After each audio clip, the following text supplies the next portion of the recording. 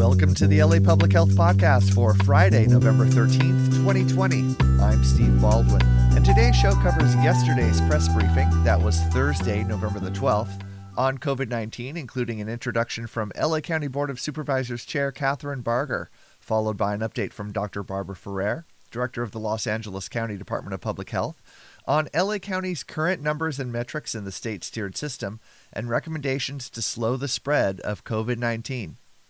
Thank you for listening, and to keep up with our department on social media, you can find us on Twitter, Instagram, and Facebook at LA Public Health, or visit our website, publichealth.lacounty.gov. And now, here's Supervisor Barger. Thank you. Hello and good afternoon. Thank you for joining us for today's press briefing. I'm Supervisor Kathryn Barger, Chair of the Los Angeles County Board of Supervisors. Dr. Barbara Ferrer, the Los Angeles County Public Health Director, is here with an update on the latest COVID-19 case counts and trends. Dr. Christina Galli, Director of the Department of Health Services, is also here to provide an update on modeling projections and our current hospitalizations. Before we begin, I would like to take a moment to in honor of Veterans Day, yesterday, to recognize those who have served our nation. The debt we owe our veterans and their families is one that we can never repay, and one we can never forget. We honor and celebrate our veterans for everything they contribute to their families, workplaces, neighborhoods here in Los Angeles County. One of the many ways that we try to support our veterans and their loved one is through enhanced mental health programs led by the Department of Mental Health in partnership with the Department of Military and Veterans Affairs. We have developed the Veterans Mental Health Evaluation Team, which partners with mental health experts and with law enforcement to help work with individuals in real time. We've also created the Veterans Peer Access Network to help maximize the resources available to veterans, service members, and to their families. During COVID-19, we have seen an increase in the need for mental health services, not just for our veterans, but for all of our residents in Los Angeles County. We continue to struggle with isolation, anxiety, and many other issues.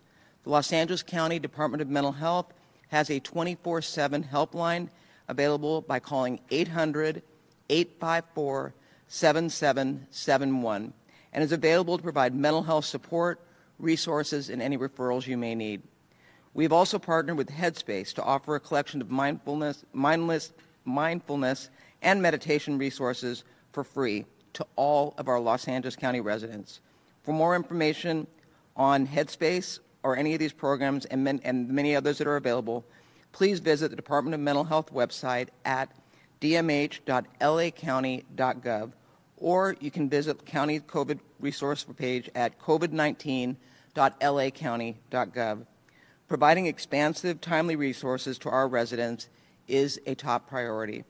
Since the spring, Los Angeles County has received $1.2 billion from the federal government through CARES Act funding. We are using these critical resources to support health and well-being of our residents and communities through a wide range of initiatives. These efforts include diagnostic testing, contact tracing, food distribution, rent relief for businesses and for tenants, business support, and technology investments to bridge the digital divide. Last week, I joined Palmdale School District to distribute much-needed iPads and Chromebooks to students at Buena Vista Elementary School. These were some of the devices that the board allocated through the Los Angeles County Office of Education to help students connect, learn, and to grow. During phase one of the distribution, the students throughout the county, we have delivered 21,000 hotspots, 4,700 iPads, and 22,000 Chromebooks. The county recognizes these are valuable resources to support our children and their families in need of quality learning tools. Presently, 1,500 schools have reopened or are in the process of reopening to be able to provide critical in-person instruction serving a total of 75,000 vulnerable students who are considered high need. In addition, the Department of Public Health has approved waivers for 74 schools to begin in-person instruction for children in transitional kindergarten through second grade, serving a total of 8,000 students. Earlier this week, Dr. Ferrer and the Superintendent of Los Angeles County Office of Education, Dr. Deborah Eduardo, hosted a town hall for parents and provided the opportunity to answer questions about COVID-19 and the reopening of the schools. More than 7,000 parents participated in the event, and nearly 2,000 questions were submitted. I know many parents are anxious and eagerly waiting information about when their schools will reopen and when children can return to in-person learning. Many thanks to the Department of Public Health and the Office of Education for engaging parents in this important discussion to discuss our plans moving forward.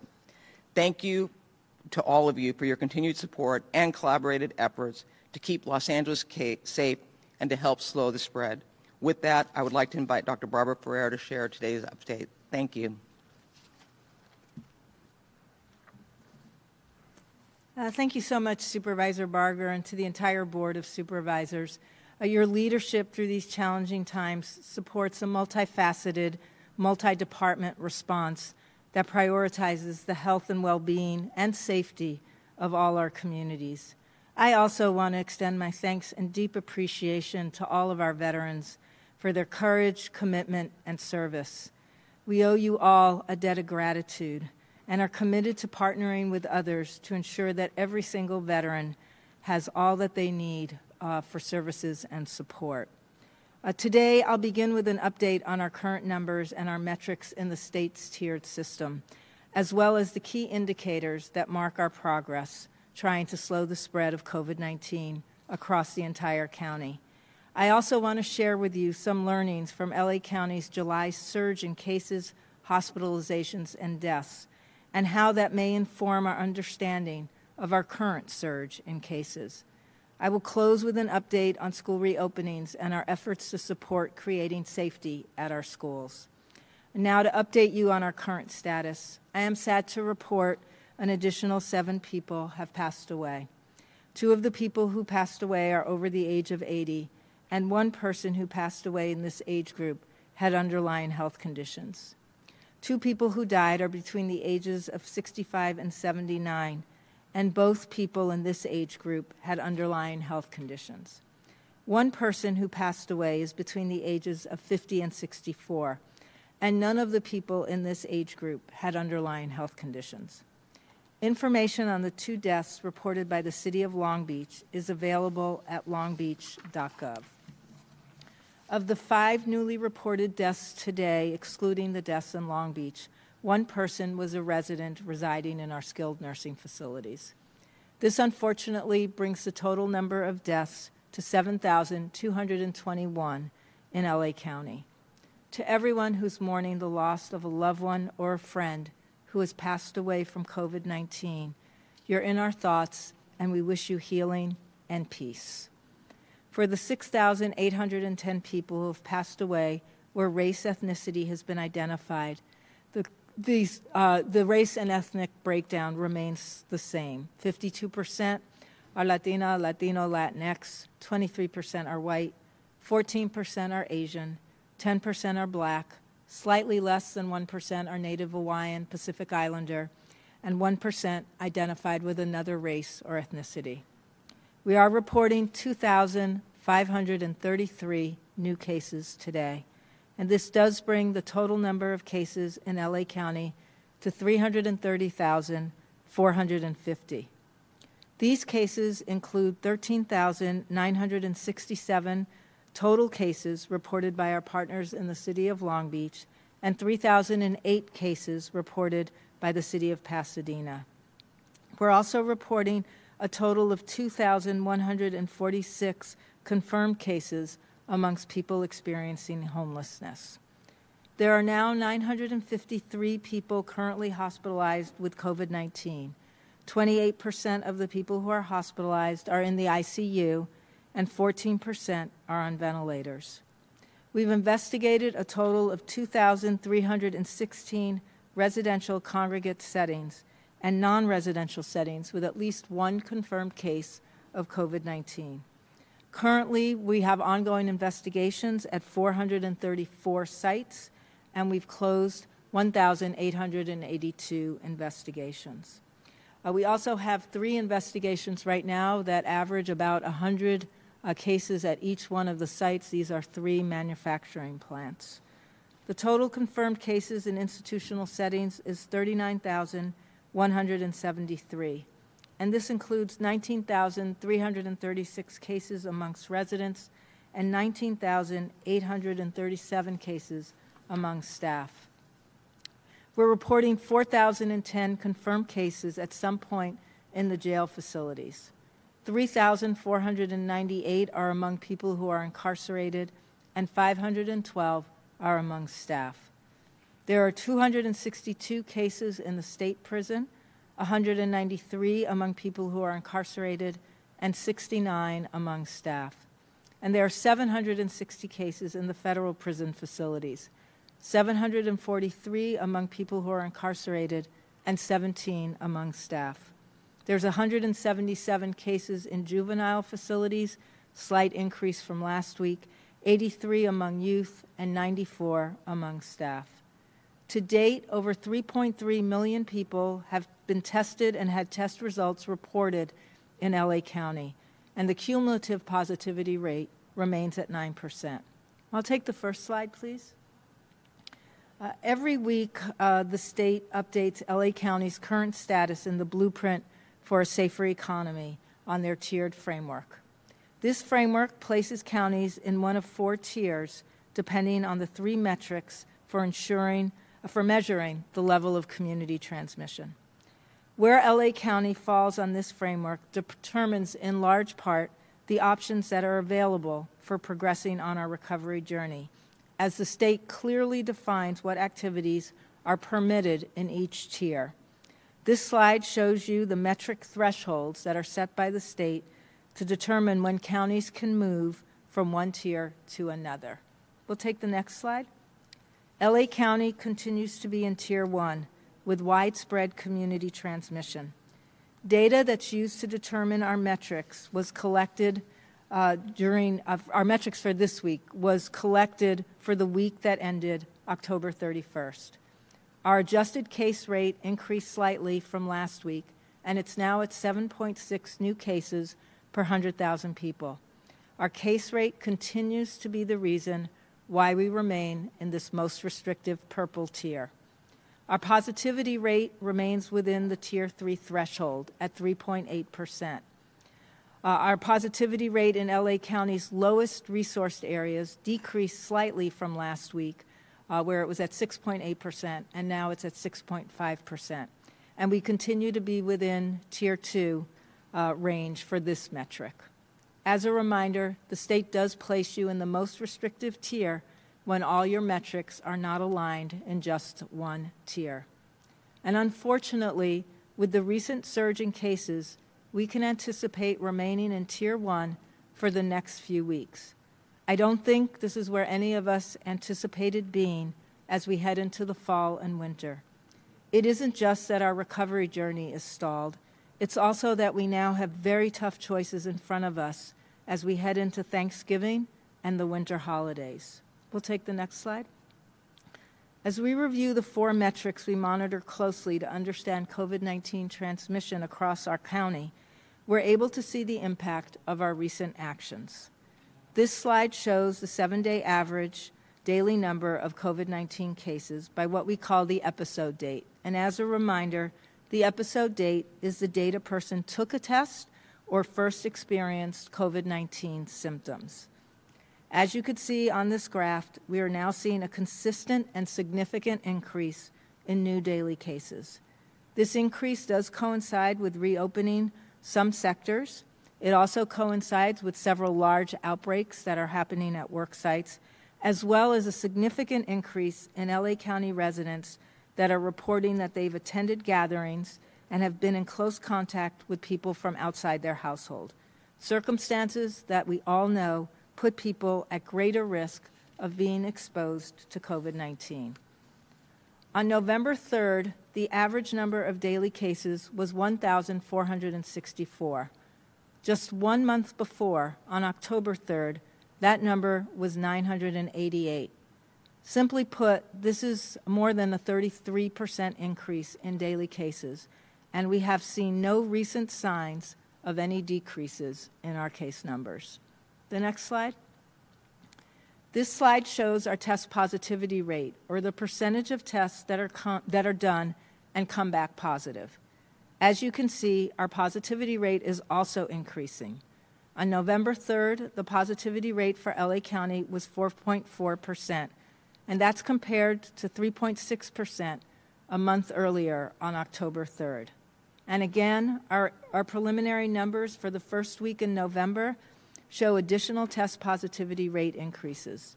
Today, the test positivity rate is now 5.9%.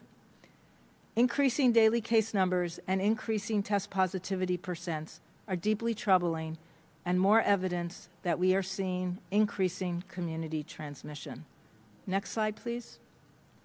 We continue to monitor the daily number of people with COVID-19 that are hospitalized so we can understand the impact of the virus on the healthcare system and track the number of people who have become seriously ill.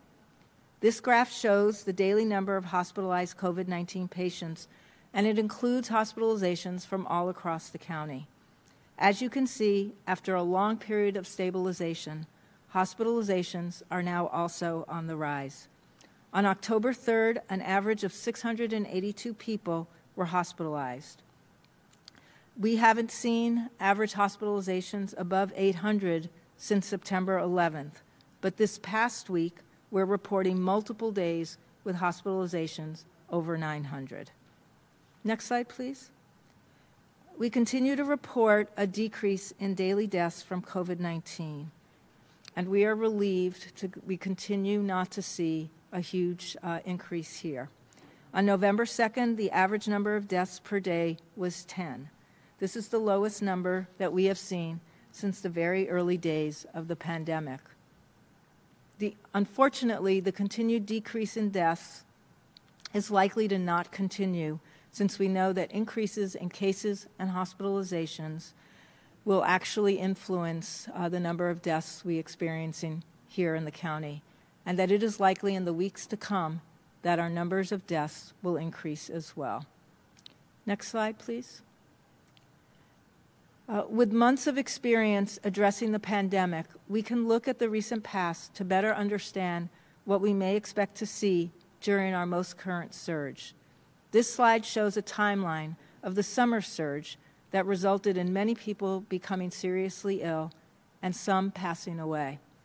On May 28th, we began to see an increase in cases, which at the time we did not yet understand would be the start of a steep increase in cases over the next month. 21 days later, on June 18th, hospitalizations began to increase, and 12 days after that, we started to see an increase in deaths. Cases, hospitalizations, and deaths all reached their peak within 2 weeks of each other, from mid to late July. After businesses reclosed in late June through mid-July, cases started declining and hit their lowest level on September 10th. But it took an additional 3 weeks to see hospitalizations and deaths hit their lowest levels with the post-surge. This information should help remind us that we most likely haven't yet seen the full consequence of the surge in cases we recently experienced. And while we've made impressive strides in caring for people who are ill with the virus, this much of an increase in cases may very well result in tremendous suffering and tragic deaths down the road. What is equally important to remember is that we can turn this around so that we get back to slowing the spread. In order to avoid increasing rates of illness and death, stressing our healthcare system, and stalling our recovery, we all need to act now. The actions we take today, tomorrow, and next week have tremendous impact on the health and well-being of many, many people across the county. If collectively we fail to stop the acceleration of new cases, we will have no choice but to look at additional actions. All around the country, elected officials and public health leaders are introducing new requirements to protect healthcare systems from becoming overwhelmed. We've been there before, just 4 months ago, and we worked really hard to get ourselves back to a place where our health was protected and our recovery journey could continue. And I know none of us wants to step back, which leaves us with one option, and that is to make good choices that reflect the reality of living during a pandemic. When you're out and you're around others, always wear a cloth face covering and keep physical distance of at least 6 feet from people who aren't in your household. Avoid crowds and large gatherings. If you're feeling sick, stay home and stay away from other people. Get tested for COVID-19 if you have symptoms. If you've tested positive, isolate for 10 days and 24 hours after fever and symptoms subside. If you've been in close contact of someone who's positive, or you've been in a crowd or gathering where it's possible you were exposed, quarantine for 14 days. You can also get tested, but the strategy is to quarantine for 14 days to make sure that you do not become a virus spreader.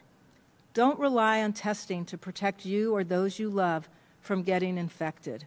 We've seen example after example where testing, particularly when it's not accompanied by basic public health actions, doesn't prevent people from transmitting and acquiring the virus.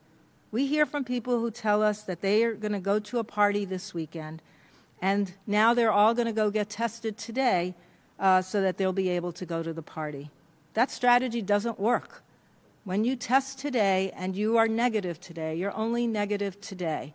Your actions on the weekend really offer nobody around you any protection from the fact that you may have converted and become positive and are able to spread the virus. This is going to be particularly important as we plan to celebrate the Thanksgiving holiday. You can host or attend gatherings with 2 other households as long as you're able to stay outside. Keep your distance, and when not eating or drinking, you wear your face covering over your nose and your mouth. If you're traveling out of state, please pay attention to the many restrictions other states have introduced to limit travel and limit transmission. Public health does recommend that those who travel out of state quarantine for 14 days once you return to our county. None of this is easy, but it's all doable. These sacrifices help us get our children back to schools and keep our businesses open. Please choose to be part of the solution, because it's going to take all of us to avoid increased heartbreak. I also want to close with an update on the number of schools that are open for high-need students and those that have applied for waivers. As you may remember, all schools across the county are able to open their campuses for the following: child care with an appropriate state license or a state waiver, teachers and staff that are conducting distance learning and performing essential operations, youth sports for outside conditioning and skill building, and support and services for individual and or cohorted groups of high-need students, as long as it doesn't exceed 25% of the student body population. In addition, schools can apply for a waiver to reopen for on-site learning for students in grades TK through 2. And as Supervisor Barger mentioned, 50 schools can be approved for waivers each week now. And those schools with high percentages of students eligible for free and reduced meals are prioritized. All schools that reopen must adhere to the DPH reopening protocols, and these require that schools provide enhanced cleaning and infection control practices. There's distancing, masking, and cohorting. DPH staff do visit every single school that's reopened to ensure fidelity to the reopening directives and to provide technical assistance. We are proud to report that over half of the schools are in full compliance with the reopening protocols. 84% of the schools are in good compliance, and that means that there are over 92% of schools that are at this point compliant with the reopening protocols. We work with all the other schools to make sure that they have the support they need to come into full compliance. As of November 9th, 1,571 schools have reopened for on-site learning for high-needs students. 12% of these schools are private schools, 15% are charter schools, and 73% are public schools. Over 75,000 students and 30,000 staff have returned for on-site services and support. As in any other sector that's open, given the widespread transmission of COVID-19, there will be and are cases at school sites. And while there have been about 150 cases reported among students or staff attending schools, there have only been 12 outbreaks associated with school sites. And at 11 of these sites, these outbreaks involved less than 4 people, and they were primarily among staff. The one site with a larger outbreak was related to a sports team that had traveled to Arizona to play in a competition. All schools with cases and outbreaks are working closely with public health to ensure appropriate disease management and contact tracing.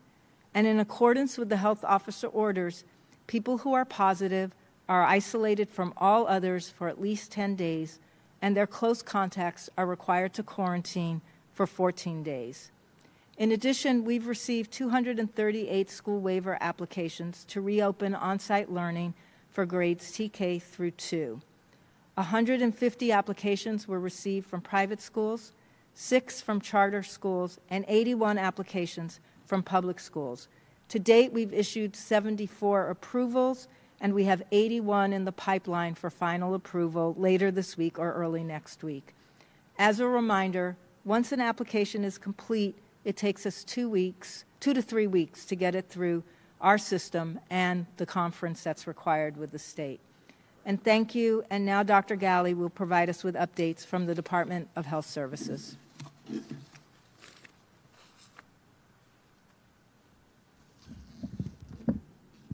Hi, good afternoon. As Dr. Ferrer just provided some detail on, we are seeing a rapid increase in our community COVID-19 transmission, as evidenced by an increase in the number of COVID-19 cases. I will provide today an update on the hospital bed demand model, as we are also seeing an accompanying increase in the hospitalization rates across the county. If you could turn on the first slide. First, let's focus on the change in the estimated R, or the rate of transmission. This slide shows how R has changed over the course of the pandemic. Specifically, several times now, we've seen how R rises and falls over time, and that's what we're seeing again, most recently with the gradual but steady increase in R since late August or early September. Remember, if R is above 1, then the number of cases will gradually increase over time, because for each infection, they are infecting more than one person on average. For this model, we calculate R, remember, based on the rate of new hospitalizations from COVID-19. It's not based on a calculation from overall COVID-19 cases across the entire community, which are the numbers that Dr. Ferrer just walked us through. So on the next slide, then, we'll look at the hospitalization rates in the county. On the next slide, this is the slide from last week. It shows a gradual but consistent increase in new daily hospitalizations. And then on the next slide, this is now where we're at this week. You can see that the bands of uncertainty, that red and pink shaded region, reflects an increase in the likelihood of having more hospitalizations over the next 4 weeks. While this change is notable, and while it is expected to continue to rise, just as it did even this morning, we aren't yet seeing that sharp increase in hospitalizations that we're seeing in the COVID case numbers. Remember, there's a few reasons for this. First, it does seem that transmission is increasing among a community of individuals that may be somewhat less likely to require hospitalization. Whether they're slightly younger or they have fewer underlying health conditions, there can be a variety of reasons for this. This doesn't, though, mean that people cannot still have very serious conditions and complications of COVID. Many people do still require hospitalization, and even among those who don't require hospitalization, we're finding that many people have long-term sequelae of their condition with COVID, with long-term symptoms that are lasting with them for many weeks or even months. Second, we're seeing a decrease in the length of stay for those who are hospitalized with COVID compared to what we were experiencing earlier in the pandemic. So even among those who do require hospitalization, who are sick enough to need to be admitted to the hospital, they're typically not staying in the hospital for quite as long. There's a couple of reasons for this. First, again, it could be possible that this is slightly because the individuals being admitted are somewhat younger and have fewer underlying health conditions, and as a result, even when they are sick enough to require hospitalization, they don't need to be there quite as long. Similarly, we're also having greater impact and ability to be able to treat people with COVID for those who do require hospitalization. In the beginning of the pandemic, there were no approved treatments for COVID. But since midsummer, there's been a couple of approved treatments recognized by the FDA so that we can be able to treat patients more effectively with COVID, specifically remdesivir, which has been shown to decrease this duration of symptoms, especially for those who require supplemental oxygen but do not require mechanical ventilation, and also dexamethasone, which is a steroid and has been shown in some studies to help out the sickest patients and improve survival. Finally, though, most critically, that difference between the rate of rise of the cases and the hospitalizations, as Dr. Ferrer just walked through, is most certainly because of that continued lag in hospitalizations behind cases. As was just discussed a few minutes ago, there is consistently a 2 to 3 week lag between the onset of the increase in hospitalizations, or that peak in the hospitalization rate, and the peak in the overall COVID-19 case rate. Once a person is infected, again, it takes about, on average, 2 to 3 weeks or so before they're sick enough to need to be admitted to the hospital. As a result, as we continue to see these numbers climb, we will not be expected to see the full impact in terms of hospitalizations for another week or two. So then let's turn to the next slide. This shows what the current estimated impact is on utilization of overall hospital beds in the county. And while we do project that it will continue to rise, based on the projected numbers, the current and available number of hospital beds within the county, including medical surgical beds, as well as ICU beds and ventilators, is expected to be adequate over the next 4 weeks. With that in mind, I want to be clear that we're very much still seeing a surge in cases. We should not become complacent, should not believe that just because the hospitals are not overwhelmed at this point in time, that the spread of COVID within our communities is not real. It most certainly is. I'll conclude with a brief set of comments on community-based testing. As transmission leveled off over the past couple of months from the peaks that we saw in July, overall testing capacity in the community remained sufficient. As of last week, still, about a third of the county's directly operated COVID testing slots remained unfilled. Over the past couple of days, though, we've started to see more of an uptick in the demand for testing at some of the county-operated testing sites, and we've added capacity where needed. Specifically, last week, we added capacity at Panorama City, and then yesterday, we added a total of 500 slots, 100 at each of 5 sites, at the Pomona Fairplex, the Forum, College of the Canyons, and Santa Clarita, Palmdale, and the Beach Cities. This means a few things. First, testing is available for those who need it, especially in our most vulnerable communities. Because we currently have sufficient testing, and because of the importance of testing as one component of the state's reopening plan, we do want to encourage people who have a reason to be tested to seek testing, whether that's with your established healthcare provider or your system, or at one of the county or city or other directly operated testing sites that are available across the breadth of the county. Testing slots are available for all of those individuals who have symptoms of COVID, for essential workers, and for people who are close contacts of confirmed cases. Other individuals who don't have symptoms but have reason to believe that they might have been exposed to someone with COVID should also consider getting tested. However, please remember that there are some caveats to keep in mind. First, it takes, remember, at least 2 days, and often much longer, up to 14 days, for the virus to incubate and become detectable with a COVID-19 PCR test. So as hard as it can be during the holidays, it's important to quarantine if you've been exposed, to stay home, and to avoid contact with others. And it's important to do that for the full 14 days of the quarantine period. This is true even if you choose to get a test and that test is negative. Just as Dr. Ferrer just explained, a test really only indicates what your COVID status is on the day the test was taken. It doesn't mean anything about what your COVID status is on the next day when your results come back, or the day after that, or at any point over that 2-week quarantine period. Testing is helpful after an exposure or if you have symptoms, but it should not be used as a free pass to gather with others or to not follow the basic core public health measures that are essential to keeping us all healthy. The good news is that there is some positive news on the horizon. As been widely shared earlier this week, Pfizer vaccine interim data results indicate that they have about 90% efficacy based on early results. But until this and other vaccines are available for use, and especially as we see the surge in cases that's around us now, we need to continue the core public health practices that we know can reduce the spread of COVID-19.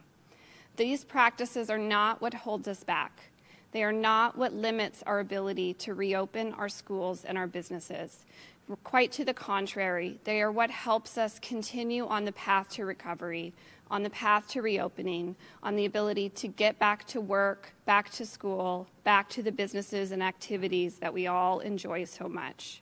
So as hard as it is, and as long as I know it seems like we've been at this, please wear your mask, wash your hands, keep your distance from others, and limit your interaction with those outside your household.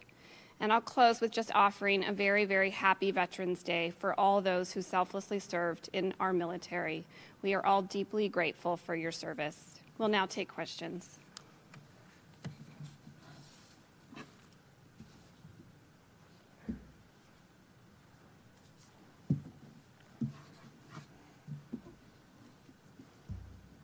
As a reminder, for questions over the phone, you may press 1 and then 0. Our first phone question is from the line of Ron Lin with the LA Times. Please go ahead. Hi, Dr. Ferrer. Thanks again for chatting with us. It's so helpful for our understanding and communicating what's going on in this difficult time. I have several related questions for you. Unfortunately, I'm hearing about some people determined to hold their typical Thanksgiving gatherings indoors and in tight quarters, or thinking that things like testing ahead of the holiday offers them a free pass to do whatever they want.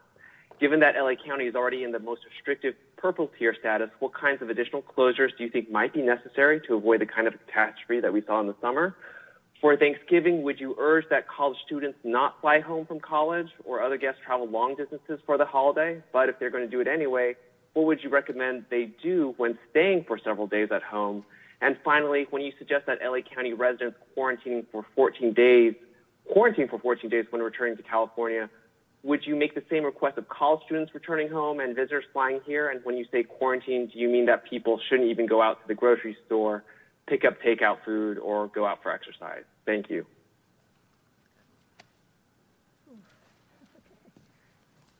Thanks a lot. A lot of questions. I'll try to make sure I get them all. So I think Thanksgiving gathering, everyone has to make choices right now, and that's what I said. We're headed into hard times. But we have an opportunity to make sure that these times aren't as hard as they may be if we make good choices, and they're hard choices. I'm in one of those people. I'm not driving to go see my grandkids over the holiday. They live in a different state. Their state has a lot of cases. Our state has a lot of cases. It's just not a good idea. And I'll be really sad about this. Like all of you, I wish things were really different, but they're not. And my feeling is I don't want to be one of the people that's contributing to not only increasing cases that restrict our ability to continue with our recovery journey, but increasing cases that could result in other people getting sick and even dying. So I think everyone needs to do what I'm doing. We need to look at what's in front of us. We need to know that this is time limited. This pandemic is not going to go on forever. As Dr. Galley pointed out, we have good news on the vaccine front, but we've got to get through the next few months, and we've got to do so without spreading this virus even more than it's spreading now. So yes, I want everyone to think hard about their Thanksgiving plans. We issue this guidance because it is what will keep most people as safe as possible, and that means staying outside. This is certainly harder to do in colder weather but not impossible, and now is time to make the plans. If you're going to have people not from your household with you, move that gathering outdoors. And I think these are good questions about college students. And we've talked with some universities about the guidance around this. Obviously, the preference is for people not to be flying home for the holidays, for students or for others at this point in time, especially because we are not the only place that is seeing a huge surge in cases. This is happening across the country. So if you decide you are going home, I know some colleges are then recommending that you stay home and do the rest of your semester remotely from your home so that you're not really exposing lots more people when you come back here to finish out the semester. And again, this issue around quarantining, it is a good recommendation. It really does say when you've traveled, and that would include students and all of the rest of us, if you are going to travel, which we're recommending you not do, we're actually recommending this Thanksgiving be a stay-at-home Thanksgiving.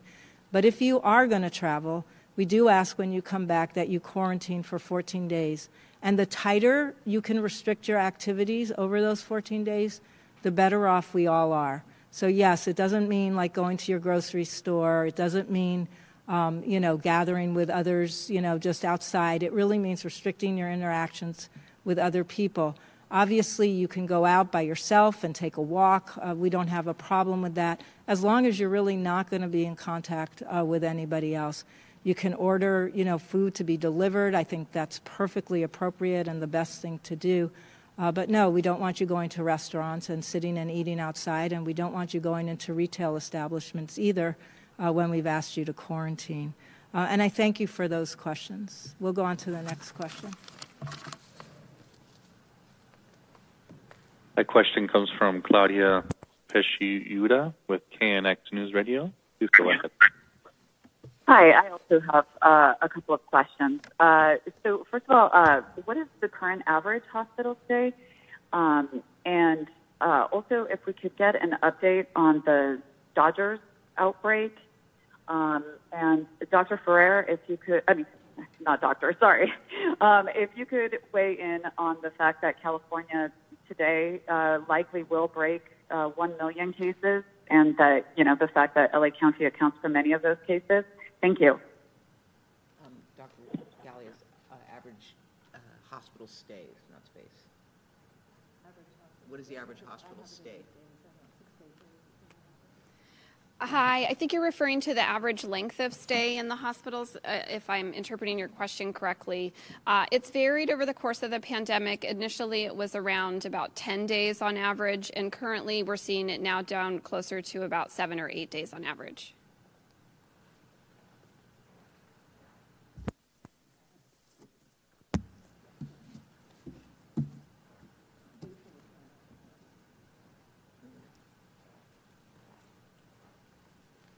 Yeah, thank you. I think the update on the Dodgers is that they are a total of 6 cases now associated with the Dodgers team. It's some are on staff, some, as you know, one is on with a player and other members who were there at the World Series.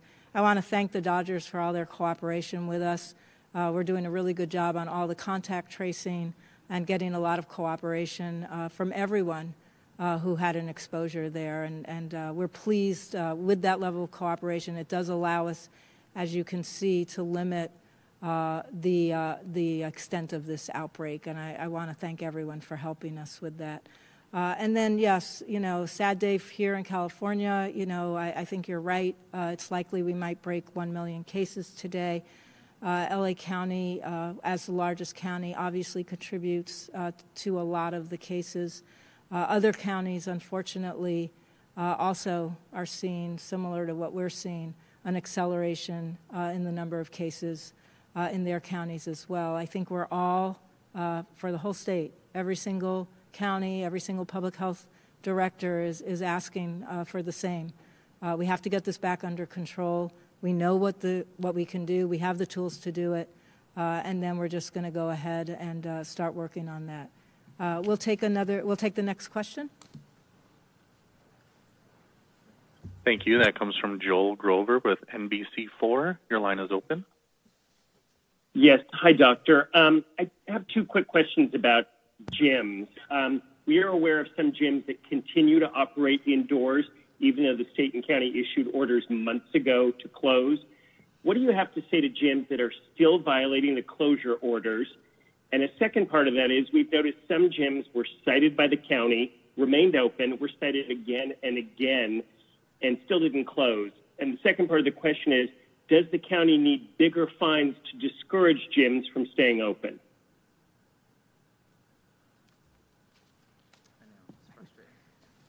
It's really frustrating, and to be honest, it's very irresponsible. You know, the protocol is there because it makes sense. And operating indoors increases the risk. If you look around the country, you'll see that one of the first places that other states and other jurisdictions close down are their gyms that are operating indoors. We're in the middle of a surge, and you're right. There's a handful of gyms in this county that continue to violate the health officer order. And it is just a handful. So I want to thank all of the gyms and fitness centers that are actually adhering to the guidance and have moved their operations outdoors. That's what's most important. And if you're one of the gyms that is in violation, we will continue to issue our fines. We will continue to come to your sites and ask that you close your indoor operations. And we also will be reviewing with the board other legal actions that we can take. But this is not the way for us to work together. So I want to thank everybody who is doing the right thing, and I want to ask those fitness centers to please move their operations outdoors, particularly now while we're in the middle of a surge. And with this, we will go ahead and move to remarks in Spanish from Jackie Valenzuela.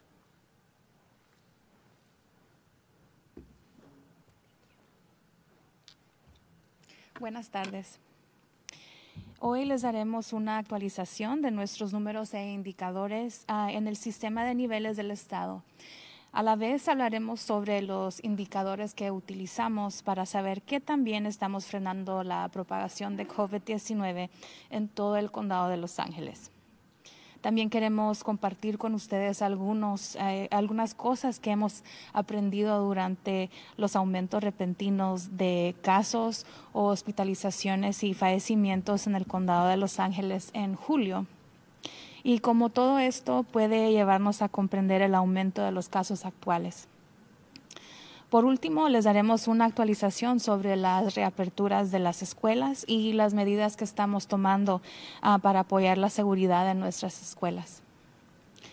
Ahora, para actualizarlos sobre nuestro estado actual, estamos tristes de reportar 7 fallecimientos adicionales este día. Esto eleva el número total de muertes a 7,221 en el condado de Los Ángeles.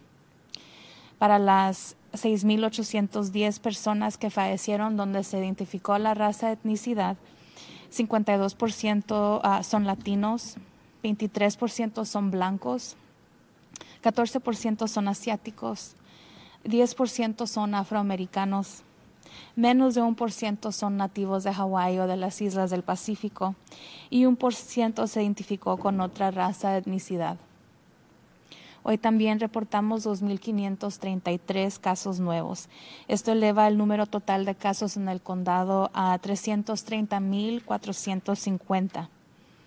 También reportamos 2,146 casos confirmados entre personas sin hogar.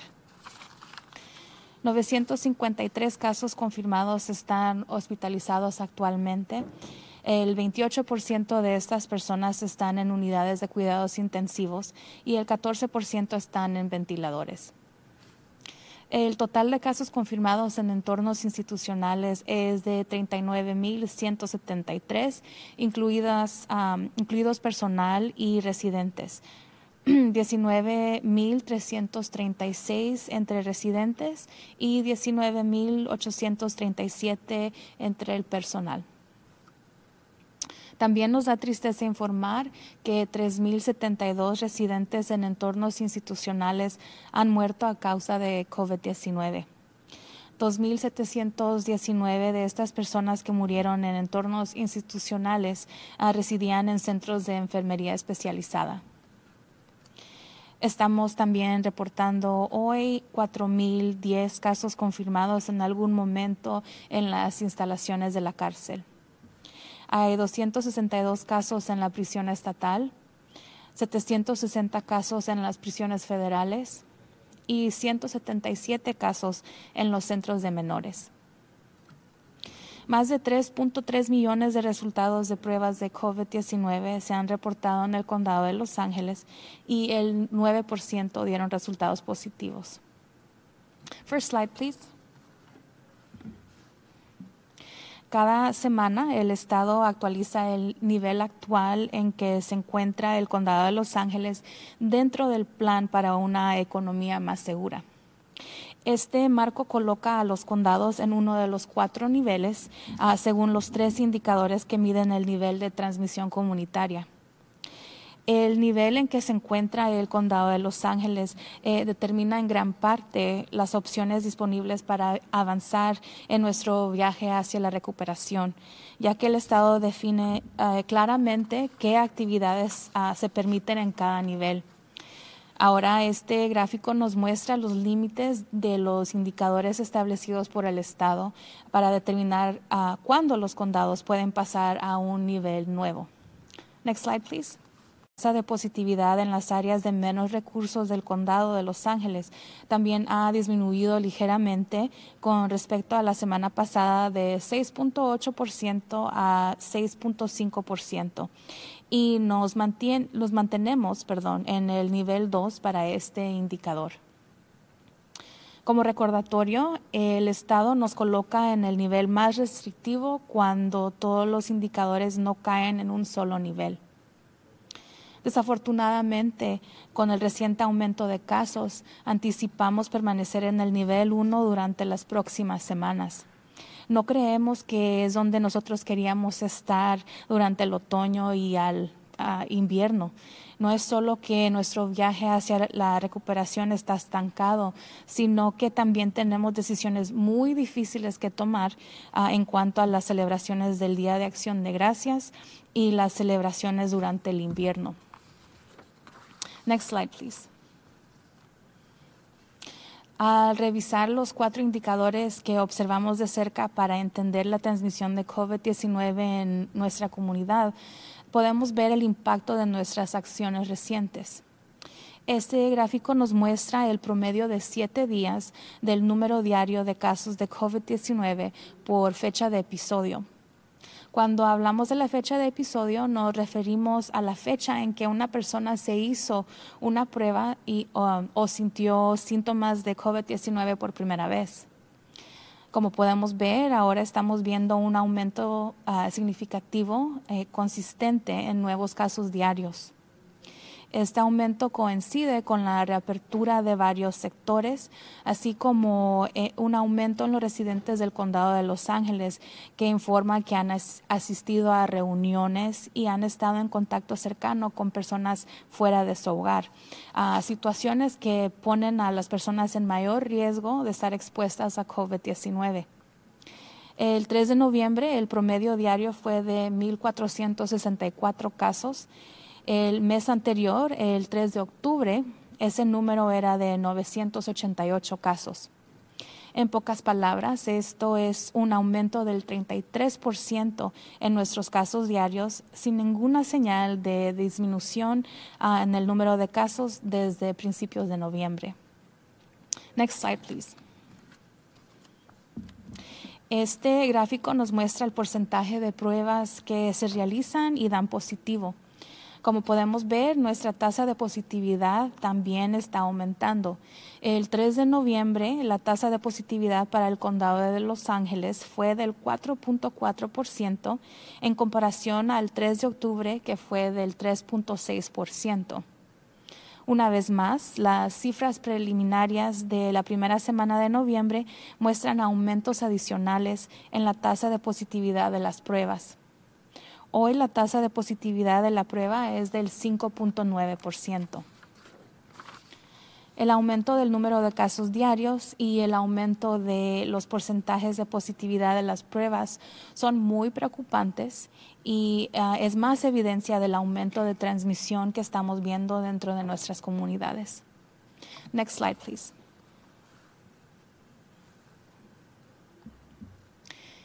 Continuamos observando de cerca la cantidad diaria de personas con COVID-19 que están hospitalizadas para comprender el impacto que tiene este virus en el sistema de atención médica y a la vez poder rastrear la cantidad de personas que se han enfermado gravemente. Este gráfico muestra la cantidad diaria de pacientes con COVID-19 hospitalizados en el condado. Como pueden observar, después de un largo periodo de estabilización, las hospitalizaciones están aumentando. El 3 de octubre tuvimos un promedio de 682 personas hospitalizadas con COVID-19. Y luego el 3 de noviembre fueron hospitalizadas 813 personas. No hemos visto hospitalizaciones con un promedio por encima de 800 personas desde el 11 de septiembre. Sin embargo, la semana pasada informamos por varios días consecutivos un promedio de 900 hospitalizaciones. Next slide, please. Continuamos reportando una disminución en el número diario de fallecimientos por COVID-19. El 2 de noviembre, el número promedio fue de 10 fallecimientos por día. Este es el número más bajo que hemos visto desde los primeros días de la pandemia. Es probable que la continua disminución de los fallecimientos se deba en parte a las mejoras en el tratamiento para las personas que están gravemente enfermas por COVID-19. Al mismo tiempo, sabemos que con el aumento de casos y hospitalizaciones, es probable que las muertes también comiencen a aumentar en las próximas semanas. Next slide, please. Con los meses que llevamos de experiencia con esta pandemia, podemos analizar el pasado para poder comprender mejor lo que podríamos ver durante nuestro aumento actual. Este gráfico muestra una época durante el verano donde vimos un aumento repentino que provocó que muchas personas se enfermaran gravemente y fallecieran. El 28 de mayo comenzamos a ver un aumento en los casos. Durante ese momento aún no entendíamos si esto sería el comienzo de un fuerte aumento de casos durante el próximo mes. 21 días después, el 18 de junio, las hospitalizaciones comenzaron a incrementar. 12 días después comenzamos a ver un aumento en los fallecimientos. Luego, los casos, las hospitalizaciones y las muertes alcanzaron su punto máximo con 2 semanas de diferencia entre cada uno, desde mediados hasta fines de julio. A medida que los negocios volvieron a cerrar a fines de junio hasta mediados de julio, los casos disminuyeron constantemente y alcanzaron su nivel más bajo el 10 de septiembre. Se necesitaron 3 semanas adicionales para ver que las hospitalizaciones y fallecimientos pudieran alcanzar el punto más bajo en los niveles de la oleada. Esta información puede ayudarnos a recordar que lo más probable es que aún no hayamos visto todas las consecuencias del aumento en los casos que vemos recientemente. Y si bien hemos logrado grandes avances en la atención de personas enfermas con el virus, este aumento significativo en los casos puede resultar en un tremendo sufrimiento y muertes trágicas. Por ello es importante recordar que podemos darle la vuelta a esto para volver a frenar la propagación. Es decir, para evitar el aumento de las tasas de enfermedades y muertes y abrumar nuestro sistema de atención médica y estancar nuestra recuperación, tendríamos que actuar ahora. Las acciones que tomamos hoy, mañana y la próxima semana tienen un impacto tremendo en la salud y el bienestar de muchas personas en nuestro condado. Si colectivamente no logramos detener el incremento de nuevos casos, no tendremos más remedio que considerar acciones adicionales. En todo el país, los funcionarios y los líderes de salud pública están estableciendo nuevos requisitos para evitar que el sistema de atención médica se vea abrumado. Estuvimos aquí hace solo 4 meses y trabajamos muy duro para volver a una posición donde nuestra salud estaba protegida y nuestro viaje hacia la recuperación podría continuar. Ninguno de nosotros quiere dar un paso atrás, cual solo nos deja la opción de tomar buenas decisiones que reflejan la realidad de vivir con una pandemia. Por ello, cuando salga de su casa y esté cerca de otras personas, use siempre una cubierta de tela para la cara y mantenga la distancia física de al menos de 6 pies con las personas que no viven con usted. Evite las multitudes y las grandes reuniones. Si se siente enfermo, quédese en casa y manténgase alejado de las personas que corren un mayor riesgo de enfermarse gravemente por COVID-19. Además, hágase la prueba de COVID-19 si tiene síntomas. Si ha dado positivo, aíslese durante 10 días y 24 horas después de que la fiebre y los síntomas hayan desaparecido. Si ha estado en contacto cercano con alguien positivo o si ha estado en una multitud o en reuniones donde lo más seguro es que haya estado expuesto, pónganse en cuarentena por 14 días. También es importante acordarnos de que de no depender de que la prueba nos vaya a proteger a nosotros y a nuestros seres queridos de enfermarnos. Hemos visto ejemplo tras ejemplo donde hacerse la prueba y no tomar precauciones básicas no previene que las personas transmitan o se infecten con COVID-19. Esto es verdaderamente importante ahora que planeamos el Día de Acción de Gracias. Puede organizar o asistir a reuniones con otros 2 lugares siempre que permanezca afuera, mantenga el distanciamiento físico y use una cubierta de tela para la cara, excepto en el momento que esté comiendo o bebiendo. Sabemos que nada de esto es fácil, pero sin embargo, todo es posible. Estos sacrificios nos ayudan a que nuestros hijos regresen a las escuelas y a que nuestros negocios permanezcan abiertos. Elija ser parte de la solución. Nos va a tomar a todos nosotros para evitar mayor sufrimiento. Para finalizar, nos gustaría actualizarlos sobre la cantidad de escuelas abiertas para estudiantes con mayores necesidades y que solicitan permisos. Next slide, please. Como recordarán, todas las escuelas del condado pueden abrir para el aprendizaje y servicios en persona para cuidado de niños con la licencia estatal apropiada o un programa de permiso estatal. Maestros y personal que realizan aprendizaje a distancia y operaciones esenciales. Deportes para estudiantes al aire libre, incluyendo el acondicionamiento y el desarrollo de habilidades, y apoyo y servicios para grupos individuales o grupos estables de estudiantes de mayores necesidades, siempre que no exceda de 25% de estudiantes. Además, las escuelas pueden solicitar permiso para reabrir para el aprendizaje y servicios en persona para estudiantes de kinder de transición hasta el 2º grado. Se pueden aprobar 50 escuelas cada semana y se les da prioridad a las escuelas con altos porcentajes de estudiantes que califican para el programa de alimentos gratuitos o de precio reducido.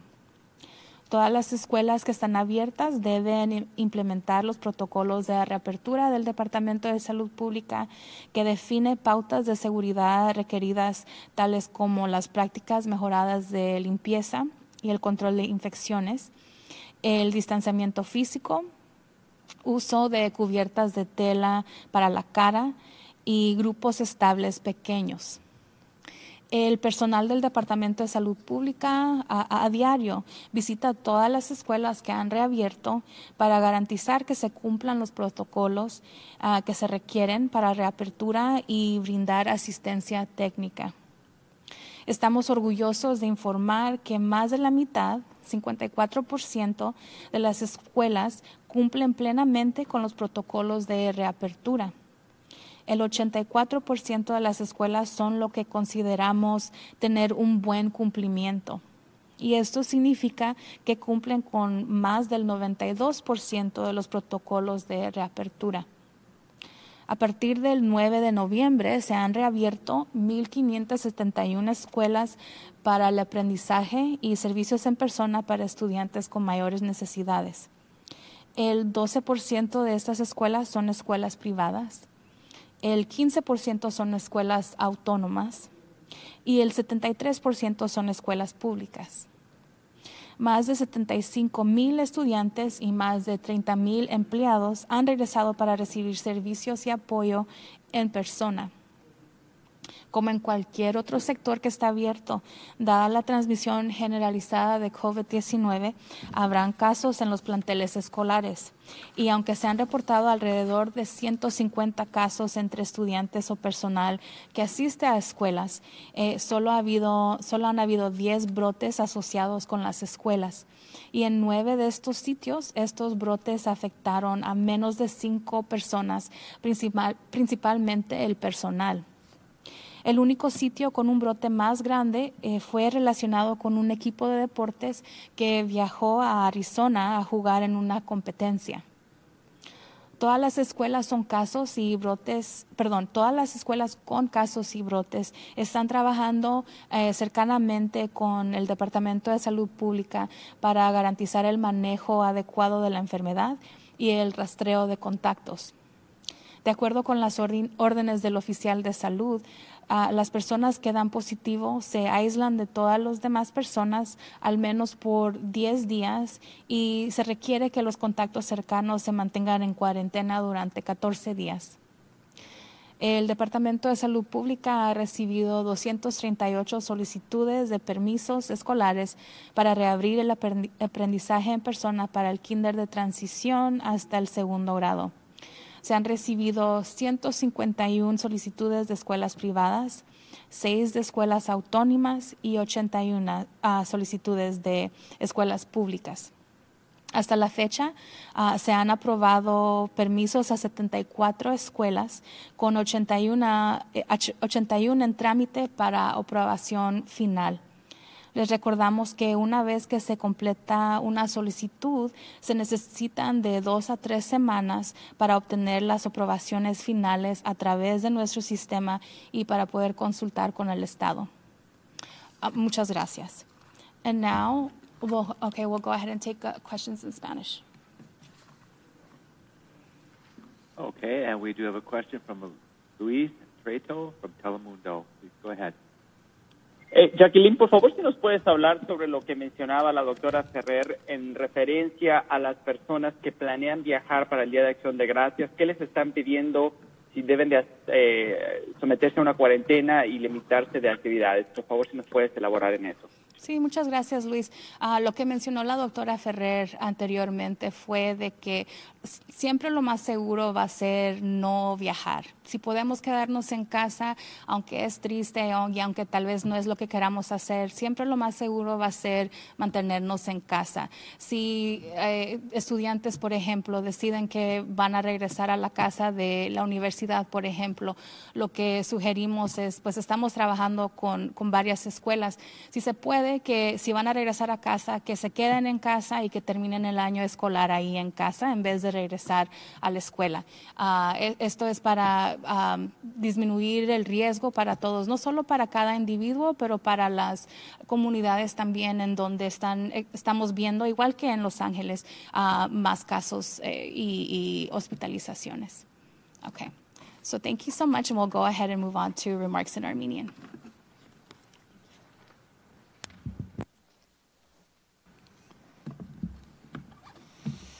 Շնորհակալություն վերահսկիչ Բարգերին եւ ամբողջ վերահսկիչ խորհրդին։ Բարի օր բոլորին։ Այսօր ես կսկսեմ թարմացնել ընթացիկ թվերի շրջանի մակարդակի հիմնական ցուցանիշների մասին, որոնք նշում են մեր առաջընթացը դանդաղեցնելու COVID-19-ի տարածումը Լոս Անջելես շրջանում։ Ես ուզում եմ ձեզ հետ կիսել որոշ տեղեկություններ հուլիսյան դեպքերի հոսպիտալացման եւ մահվան դեպքերի մասին եւ թե ինչպես է դա կարող տեղեկացնել դեպքերի ընթացիկ ալիքի մասին։ Ես կեզրափակեմ դպրոցների վերաբացման վերաբերյալ նորություններ եւ մեր դպրոցներում անվտանգության ստեղծման աջակցելու ջանքերը։ Ներկա իրավիճակի վերաբերյալ այսօր ցավով հայտնում ենք եւս 7 մահվան մասին։ Այս մարդկանցից երկուսը 80 տարեկանից բարձր էին, որոնցից մեկը ունեցել է ուղեկցող առողջական խնդիրներ։ Երկուսը 65 տարեկանից 79 են, որոնցից երկուսը ունեցել են ուղեկցող առողջական խնդիրներ։ Մեկ անձի տարիքը 50-ից 64-ն է եւ չի ունեցել առողջական խնդիրներ։ Սա բերում է ընդհանուր մահերի թիվը 7221-ի Լոս Անջելես շրջանում։ Էթնիկ պատկանելությունը հետևյալն է. 52% լատինո-լատինեքս, 23% սպիտակ, 14% ասիական, 10% աֆրոամերիկացիներ, 1% բնիկ հավայան, 1% այլ ռասա եւ էթնիկ խումբ։ Այսօր մենք հայտնում ենք 2533 նոր դեպքերի մասին։ Սա բերում է Լոս Անջելես շրջանի դրական դեպքերի ընդհանուր թիվը 330,450-ի։ Այս դեպքերը ներառում են Լոնգ Բիչ քաղաքում մեր գործընկերների կողմից գրանցված 13967 դեպքեր, իսկ Փասադենա քաղաքի կողմից գրանցված 3008 դեպքեր, որոնք ունեն անկախ առողջապահական բաժանմունքներ։ Մենք հայտնում ենք 2146 հաստատված դեպք անօթևան ապրող մարդկանց շրջանում։ Ներկայումս հոսպիտալացվել են 953 մարդ, որոնցից 28%-ը գտնվում են ինտենսիվ խնամքի բաժանմունքում, իսկ 14%-ը միացված են շնչառական օդափոխիչների։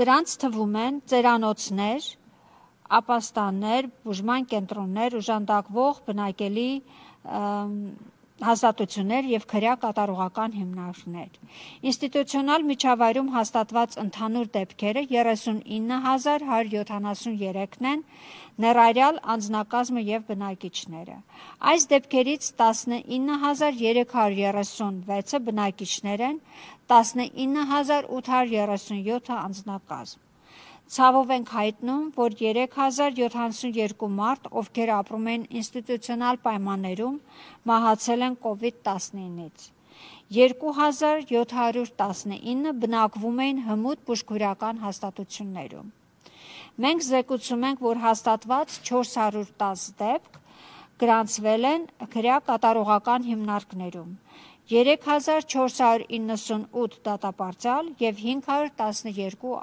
աշխատակազմ, 262 դեպք նահանգային բանտերում, 193 բանտարկյալ և 69 աշխատակազմ, 760 դեպք ֆեդերալ բանտերում, 743 բանտարկյալ և 17 աշխատակազմ, 177 դեպք անչափահասների հաստատություններում, 83 բանտարկյալ և 94 աշխատակազմ։ Եվ Լոս Անջելես շրջանի արձանագրված բոլոր դեպքերի զեկույցը կարող եք տեսնել առողջապահության վարչության կայքում publichealth.lacounty.gov։ Ավելի քան 3.3 միլիոն մարդ տեստավորվել են և արդյունքները զեկուցվել են Լոս Անջելես շրջան, որոնցից 9%-ը դրական են։ Պետական մակարդակի շրջանակ ամեն շաբաթ նահանգը թարմեցնում է Լոս Անջելես շրջանի ներկայիս կարգավիճակը։ Ավելի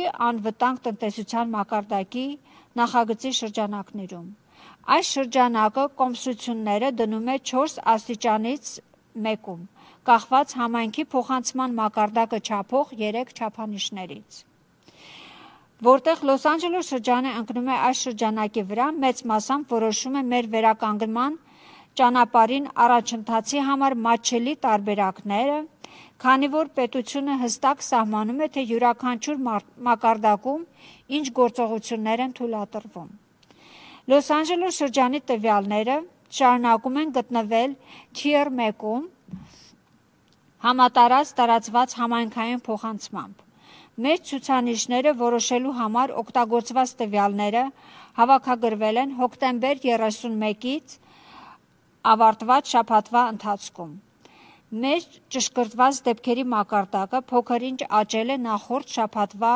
համեմատ եւ այժմ կազմում է 7.6 նոր դեպքեր ամեն 100,000 մարդու համար։ Մեր գործի տեմպը շարունակում է մնալ առավել սահմանափակող շարքում։ Մեր դրականության մակարդակը մնում է Tier 3 շեմի սահմաններում, որը կազմում է 3.8%։ Լոս Անջելես շրջանի ամենացածր ռեսուրսային տարածքներում մեր դրականության մակարդակը նախորդ շաբաթվա համեմատ փոքր-ինչ նվազել է 6.8%-ից դառնալով 6.5%։ Եվ մենք այս ցուցանիշի համար շարունակում ենք լինել Tier 2-ի սահմաններում։ Որպես հիշեցում, նահանգը դնում է առավել սահմանափակ մակարդակում, երբ մեր բոլոր ցուցանիշները հավասարվեցված չեն, միայն մեկ մակարդակի։ Դժբախտաբար, դեպքերի վերջին ալիքի հետևանքով մենք ակնկալում ենք հաջորդ մի քանի շաբաթվա ընթացքում մնալ առաջին դասում։ Չեմ կարծում, որ այստեղ է, որտեղ մեզանից որևէ մեկը ակնկալում է, երբ աշունը եւ ձմեռը մոտենում են։ Դա ոչ միայն այն է, որ մեր վերականգնման ճանապարհը կանգ է առել, այլ որ մեր առջև շատ կոշտ ընտրություն կա, շարժվելով դեպի Thanksgiving եւ ձմեռային արձակուրդներ։ Վերանայելով այն 4 չափանիշները, որոնք սերտորեն վերահսկում ենք, որպեսզի հասկանանք COVID-19-ի հաղորդումը մեր համայնքում, մենք կկարողանանք տեսնել մեր վերջին գործողությունների ազդեցությունը COVID-19-ի դեպքերի 7 օրվա միջին օրական թվով, ըստ դրվագային ամսաթվի։ Եվ մենք տեսնում ենք նոր առօրյա դեպքեր, կայուն զգալի աճ։ Այս աճը համընկնում է մի շարք ոլորտների վերաբացմանը, ինչպես նաև Լոս Անջելես շրջանի բնակիչների աճին, որոնք հայտնում են, որ իրենք մասնակցել են հավաքույթներին եւ սերտ կապի մեջ են եղել իրենց տանից դուրս գտնվող մարդկանց հետ։ Հանգամանքներ, որոնք մարդկանց ավելի մեծ ռիսկերի են ենթարկելու COVID-19-ին։ Նոյեմբերի 3-ի միջին օրական դեպքերը կազմել են 1464 դեպքեր։ Մենք ամիս առաջ, հոկտեմբեր 3-ին, այդ թիվը 988 էր։ Պարզ ասած, սա 33%-ով ավելացել է մեր առօրյա դեպքերը։ Մեր տեստի դրականությունը կամ կատարված տեստերի տոկոսը, որոնք դրական են, վերադառնում։ Ինչպես տեսնում ենք, մեր դրականության մակարդակը նույնպես աճում է։ Նոյեմբեր 3-ին Լոս Անջելես շրջանի համար դրական դրույք կազմել է 4.4%, հոկտեմբերի 3-ին 3.6%-ի համեմատ, եւ կրկին նոյեմբեր ամսվա առաջին շաբաթվա նախնական թվերը ցույց են տալիս տեստի դրականության լրացուցիչ աճ։ Այսօրվա տեստի դրականության մակարդակը 5.9% է։ Ամեն օր դեպքերի քանակը ավելացում է եւ տեստերի դրական տոկոսների աճը խորապես մտահոգիչ է եւ ավելի շատ անհանգստացնում։ Մենք շարունակում ենք վերահսկել հոսպիտալացման COVID-19-ով մարդկանց օրական քանակը, որպեսզի կարողանանք հասկանալ վիրուսի ազդեցությունը առողջապահության համակարգի վրա եւ հետեւել ծանր հիվանդացած մարդկանց թվին։ Երկայատև կայունացումից հետո հոսպիտալացումները այժմ աճում են։ Հոկտեմբերի 3-ին միջին հաշվով 682 մարդ հոսպիտալացվել է COVID-19-ի հետ կապված հիվանդության համար։ Նոյեմբերի 3-ին հոսպիտալացվել են 813 մարդ։ Սեպտեմբերի 11-ից մենք 800-ից բարձր հոսպիտալացումներ չենք տեսել։ Եվ այս անցած շաբաթվա ընթացքում մենք հաղորդել ենք մի քանի օրվա ընթացքում ավելի քան 900 հոսպիտալացումներ։ Մահվան օրական թիվը։ Մենք շարունակում ենք արձանագրել COVID-19-ից ամենօրյա մահացության դեպքերի նվազում։ Նոյեմբերի 2-ին մահվան միջին օրական թիվը 10 էր, ինչը ամենացածր թիվն է, որ մենք տեսել ենք համաճարակի հենց առաջին օրերից ի վեր։ Մահացության շարունակական նվազումը ամենայն հավանականությամբ մասամբ պայմանավորված է COVID-19-ով ծանր հիվանդ ունեցող մարդկանց բուժման բարելավմամբ։ Միևնույն ժամանակ մենք գիտենք, որ դեպքերի ավելացման եւ հոսպիտալացման հետ մեկտեղ մահվան դեպքերը ամենայն հավանականությամբ կսկսեն աճել նաեւ առաջիկա շաբաթների ընթացքում։ Համաճարակին անդրադառնալու ամիսների փորձ ունենալով մենք կարող ենք նայել ոչ վաղ անցյալը ավելի լավ հասկանալու համար, թե ինչ կարող է ակնկալել տեսնել ներկայիս ալիքի ընթացքում։ Մայիսի 28-ին մենք սկսեցինք դեպքերի աճ տեսնել, ինչը այժմ այն ժամանակ դեռ չէինք հասկանում, որ հաջորդ ամսվա ընթացքում դեպքերի կտրուկ աճի սկիզբ կլինի։ 21 օր անց հունիսի 18-ին հոսպիտալացումները սկսեցին աճել։ Դրանից 12 օր անց մենք սկսեցինք մահվան դեպքերի աճ տեսնել։ Դեպքերը, հոսպիտալացումն ու մահը բոլորը հասել են գագաթնակետին միմյանցից 2 շաբաթվա ընթացքում, հուլիսի կեսերից մինչև վերջ։ Հունիսի վերջին հուլիսի կեսերի ձեռնարկությունների գործունեության դանդաղեցումից հետո դեպքերը կայունանում անկում ապրեցին եւ սեպտեմբերի 10-ին հասան ամենացածր մակարդակին։ Այն տևեց լրացուցիչ 3 շաբաթ, որպեսզի տեսնեին, թե ինչպես են հոսպիտալացումները եւ մահվան դեպքերը հասնում իրենց հետընթացի ամենացածր մակարդակին։ Այս տեղեկատվությունը կարող է օգնել մեզ հիշեցնել, որ մենք ամենայն հավանականությամբ դեռևս չենք տեսել ալիքի լրիվ հետևանքները այն դեպքերին, որոնք մենք ունեցել ենք վերջերս, եւ չնայած մենք տպավորիչ հաջողություններ ենք զգացել վիրուսով հիվանդ մարդկանց խնամքի հարցում, դեպքերը շատ լավ կարող են հանգեցնել ահռելի տառապանքի եւ ողբերգական մահվան։ Այնինչ հավասարապես կարևոր է հիշել, այն է, որ մենք կարող ենք դա շրջել այնպես, որ վերադառնանք տարածման դանդաղացմանը։ Որպեսզի խուսափենք հիվանդության եւ մահվան մակարդակի ավելացումից, մեր առողջապահական համակարգը շեշտադրումներից եւ վերականգնման դադարեցումից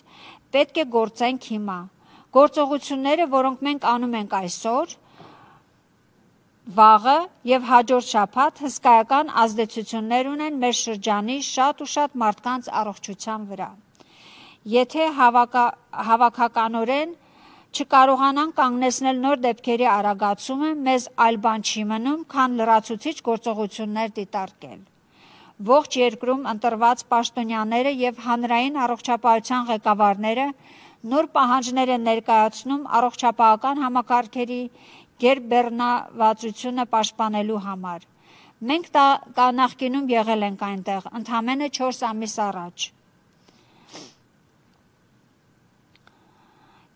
Եվ քրտնաջան աշխատել ենք, որպեսզի վերադարձնենք մի տեղ, որտեղ մեր առողջությունը պաշտպանված է եւ վերականգնման ճանապարհը կարող է շարունակվել։ Մեզանից ոչ ոք չի ցանկանում հետ քայլ անել, ինչը մեզ հնարավորություն է տալիս կատարել լավ ընտրություններ, որոնք արտացոլում են համաճարակով ապրելու իրողությունը։ Երբ դուք գտնվում եք դրսում եւ շրջապատի կողքին, միշտ հագեք դեմքի ծածկոց եւ պահեք առնվազն 6 ոտնաչափ ֆիզիկական հեռավորություն այն մարդկանցից, ովքեր ձեզ հետ չեն ապրում։ Խուսափեք բազմությունից եւ մեծ հավաքույթներից։ Եթե հիվանդ եք, մնացեք տանը եւ հեռու մնացեք այն մարդկանցից, ովքեր ավելի մեծ ռիսկի են ենթարկվում ծանր հիվանդանալով COVID-19-ով։ Ստուգվեք COVID-19-ի համար, եթե ունեք ախտանիշներ։ Եթե դրական արդյունք է,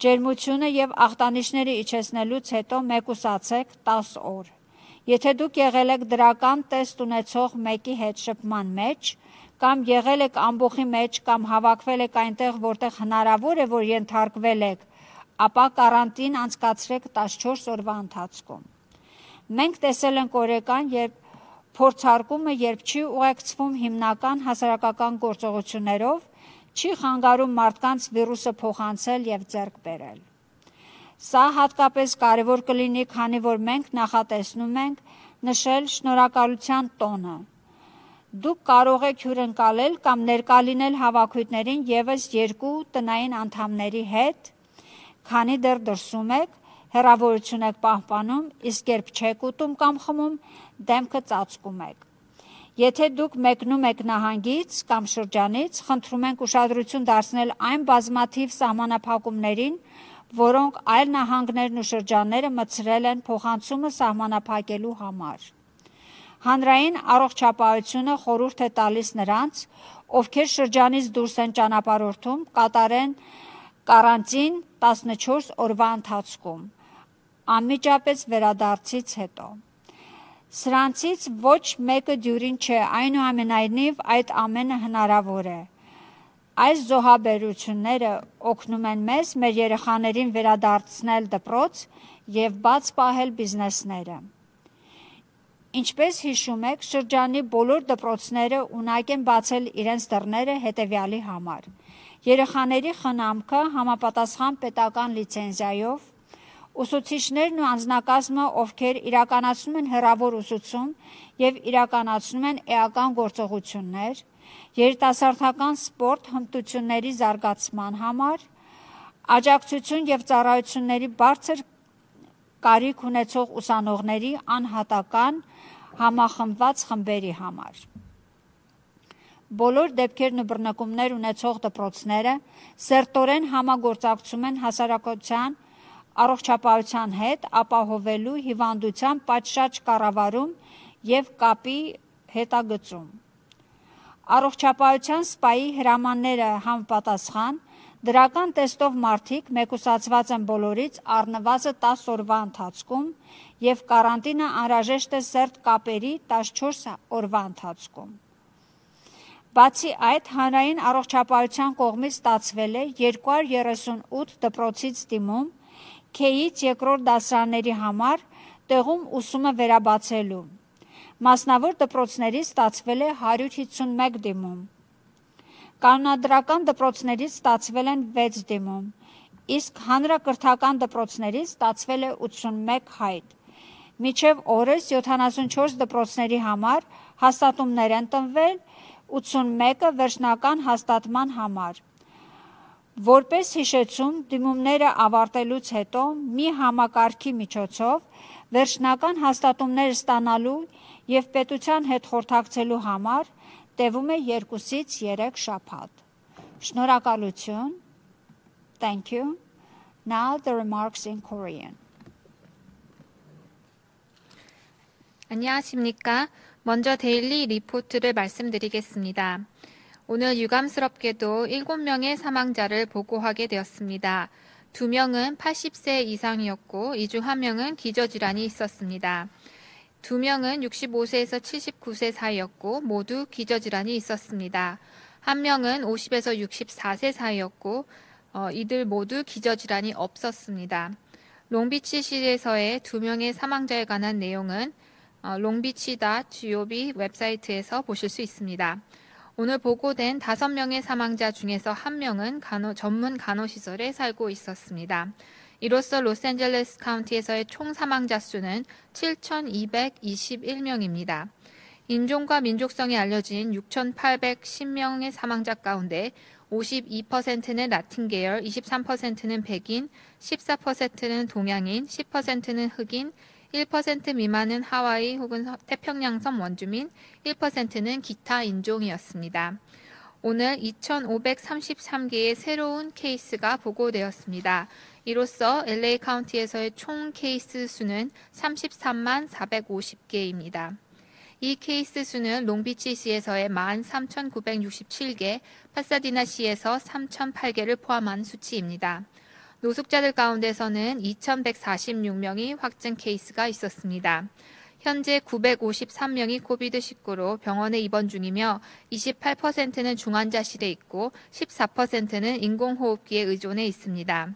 지금까지 하나 이상의 확진 케이스가 나온 2,316개의 거주시설과 비거주시설을 조사하였는데 현재 434개는 조사 중이고 1,882개는 조사를 마친 상태입니다. 시설 환경에서의 총 확진 케이스 수는 39,173개 있고 이 수는 거주자 19,336명과 일하는 스태프 19,837명을 포함한 수치입니다.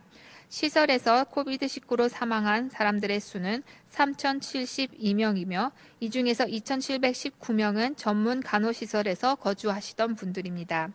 감옥에서는 4,010명의 확진 케이스가 있었고 3,498명은 수감자들, 512명은 일하는 스태프 중에 있었습니다. 현재까지 330만 명이 LA 카운티에서 테스트를 받았으며 확진율은 9%였습니다. LA 카운티는 계속해서 1단계에 머물러 있는데 10월 30일로 끝나는 그 주간의 데이터를 사용하여 수치를 계산하였습니다. 케이스류는 지난주보다 약간 오른 10만 명당 7.6입니다. 확진율은 3.8%로 여전히 3단계에 준하는 수치입니다. LA 카운티에서 가장 낮은 리소스 지역에 사는 사람들의 확진율은 6.8%에서 6.5%로 약간 내려갔고 여전히 2단계에 해당하는 수치입니다. 안타깝게도 최근 케이스 수가 올라감으로 인해서 앞으로 몇 주간은 계속 1단계에 머물러 있을 것입니다. 11월 3일에 평균 일일 케이스 수는 1,464개였는데 그로부터 한 달 전인 10월 3일에 그 수치는 988개였습니다. 다시 말하면 11월 초부터 1, 2케이스 수가 33%가 증가한 것입니다. 11월 3일에 LA 카운티의 확진율은 4.4%였는데 10월 3일과 비교해서는 3.6%였습니다. 오늘 테스트 확진율은 5.9%인 것을 볼 때 11월 초부터 테스트 확진율이 증가하고 있음을 볼 수 있습니다.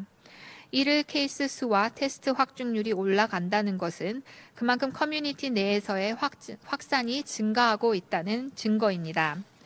10월 3일에 평균 코비드-19 관련 병으로 입원한 사람들의 수는 682명이었는데 11월 3일에는 813명이 입원하였습니다. 9월 11일 이후로 평균 입원자 수가 800 위로는 안 되었었는데 지난주에는 그 수가 이미 900명이 넘었습니다. 코비드-19로 인한 사망률은 계속 내려가고 있는데 11월 2일에 평균 일일 사망자 수는 10명이었습니다.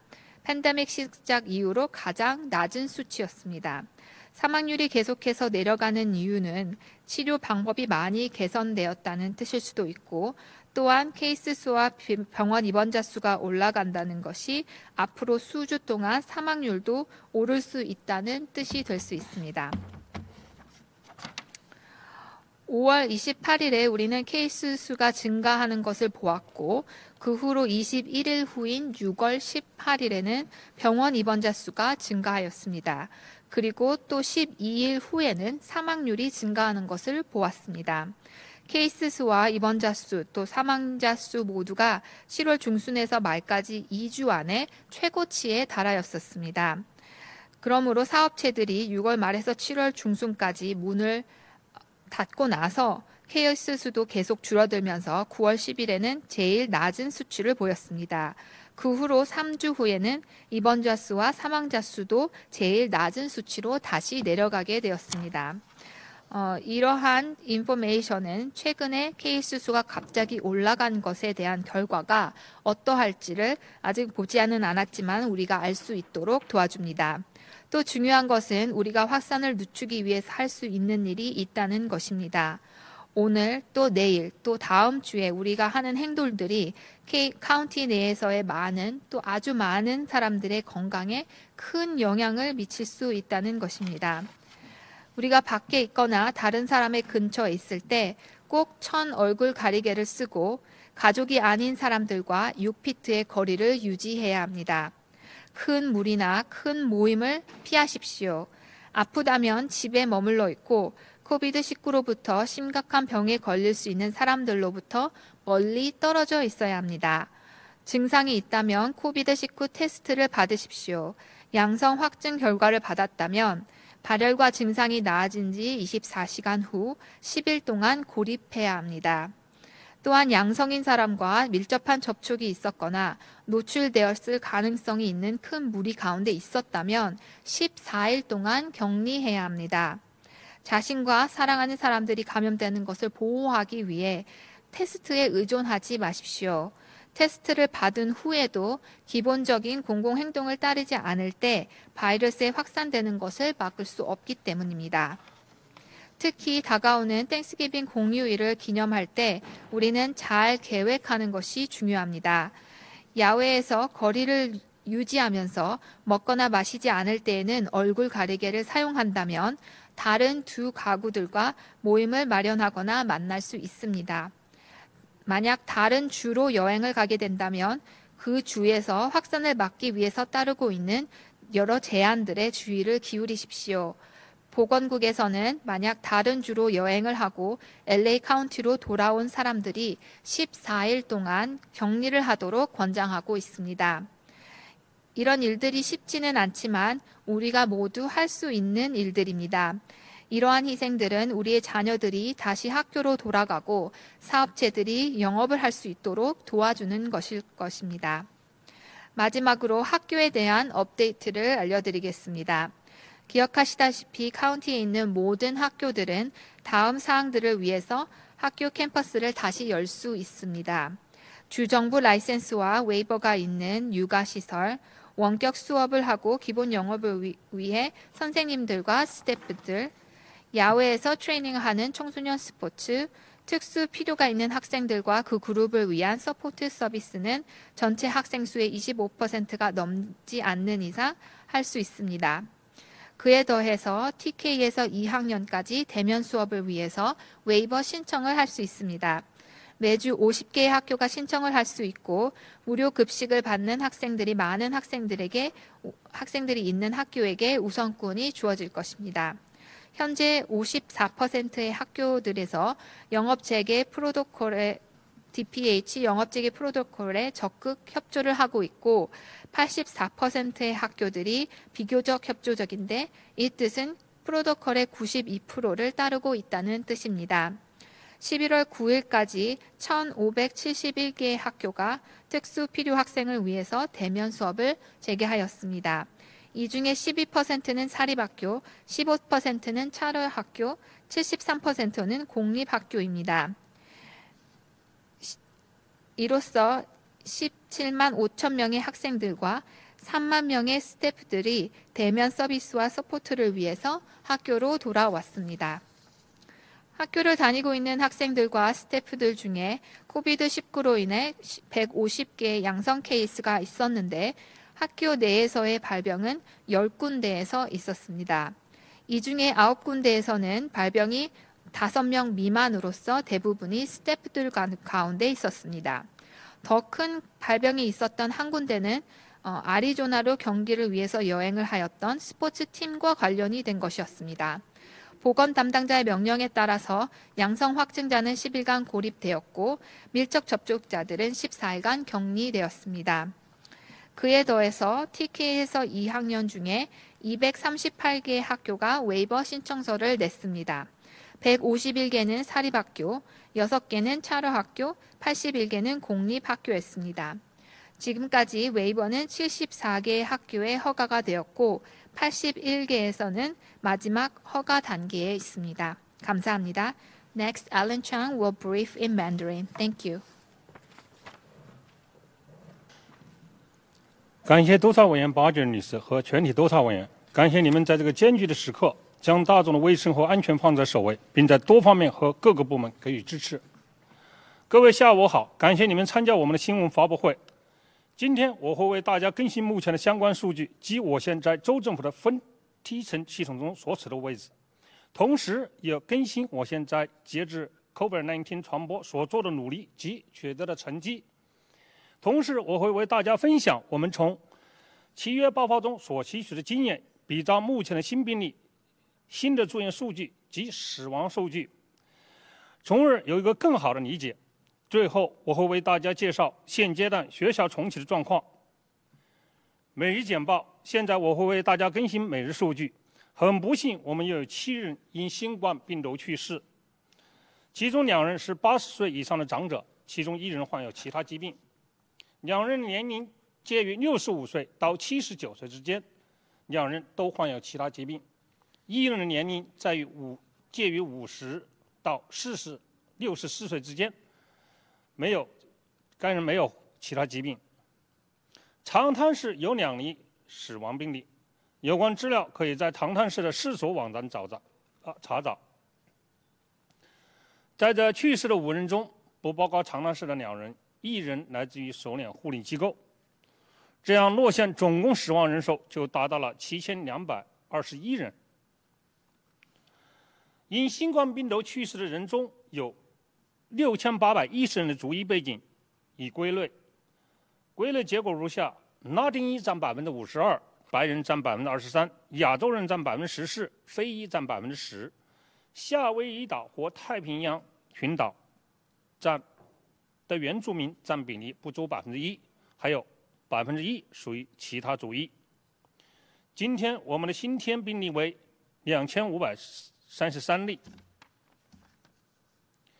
这样洛杉矶县总共的病例总数上升到330450人。这一数字包括长滩市的13967人和帕萨蒂纳市的3008人，2个城市都有自己的独立卫生部。有2146例来自于无家可归的人群。现有确诊新冠病毒患者的住院人数为953人，其中28%的人住在加护病房，有14%的病人使用呼吸机。我们已对2316个大型住宅和非住宅机构进行了调查，这些机构中至少有1个已知的新冠病毒患者，其中434个仍在调查中，已有1882个结束了调查。机构确诊病例的总数为39173人，其中居民为19336人，员工是19837人。我们很沉痛，因新冠病毒去世人中有3072人来自机构住所，其中2719人来自于首领护理机构。所有的监禁场所总的确诊病例为4010人，其中3498人为囚犯，512人为管教人员。加州监狱有226例，其中193人为囚犯，69人为管教人员。联邦监狱有760例，其中743人为囚犯，17人为管教人员。少年管教所有177人，其中83人为囚犯，另外的94人为管教人员。洛杉矶县也已经有超过330万的居民进行了新冠病毒测试，并上报了测试结果，其中9%的测试呈阳性。我再来跟大家说一下梯层现状。州政府的梯层分类，州政府每周更新各县在安全经济蓝图上的状况和位置。该蓝图将各县分为4个梯层，其中使用标准是基于3个病毒与病毒传播相关的数据。洛县在该梯层中所处的位置，决定了我们在经济恢复中所拥有的选项。州政府在每个梯层中都明确标示了相应的允许经济活动范围，该图标示了每个县进入下阶段的数据分界线。洛县所在的梯层的数据，洛县仍处于第1梯层，即广泛传播层。10月31号这一星期的数据决定了我们现在的梯层。修正后的数据比上星期稍有增加，达到了每10万人中7.6人。这一指标就是一直让我们停留在第1梯层的原因。我们县的成阳率为3.8%，该指标是足以让我们进入第3梯层。在洛县最贫困的地区，成阳率较上星期略有降低，从6.8%降到6.5%，这一指标让我们停留在 T 乘2。当不同的指标指向不同的 T 乘值，州政府按照最严格的指标划分。很不幸，由于最近病例上升，我们估计在接下来的几个星期内仍有停留在第一 T 层。随着秋季和冬季的来临，我们所有人都不期待这一结果。这意味着，不仅仅我们的重启之路停滞不前，而且还意味着，随着感恩节和其他冬季节日到临，我们将面临艰难的选择。恢复数据。事发日病例的数据，我们通过紧密跟踪4组相关数据，可以监测 COVID-19 在社区的传播状况，从而可以了解我们所采取的行动所带来的影响。我们的数据显示，在过去7天发生病例的平均值，事发数据是基于病例测试日的日期或第一次显示症状的时间。这些数据可以看出，我们现在每日新增病例都是在呈上升趋势。这一上升日趋正与最近重启的几个经济层面密切相关，与人们外出活动的增加，与家庭成员之外的人员的接触的增加，所有这些都让我们的感染风险也随之增加。11月3号，每日平均新增病例是1464人。而11月3号，即1个月以前，这一数据为988，这就意味着33%的增加。自11月以来，新增病例的增加的趋势没有显示任何减缓的迹象。成阳率的数据显示，成阳率在上升。在11月3号，洛杉矶县的成阳率为4.4%。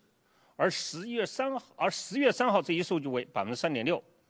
11月份的第一个星期显示成阳率的格外增加，今天的成阳率为5.9%。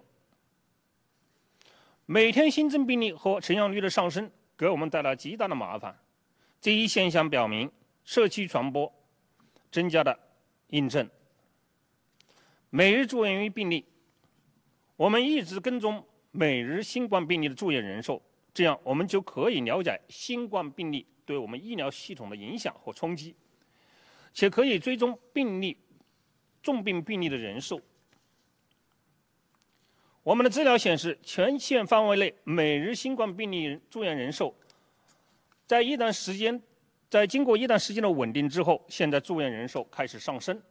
10月3号，平均每天住院的新冠病例人数为682人。到了11月3号，即1个月之后，这一数字上升到了813人。从9月11号，我们都还没有看到过住院人数超过800例的时候，而过去的这一星期，已经连续几天住院病例都超过了900人。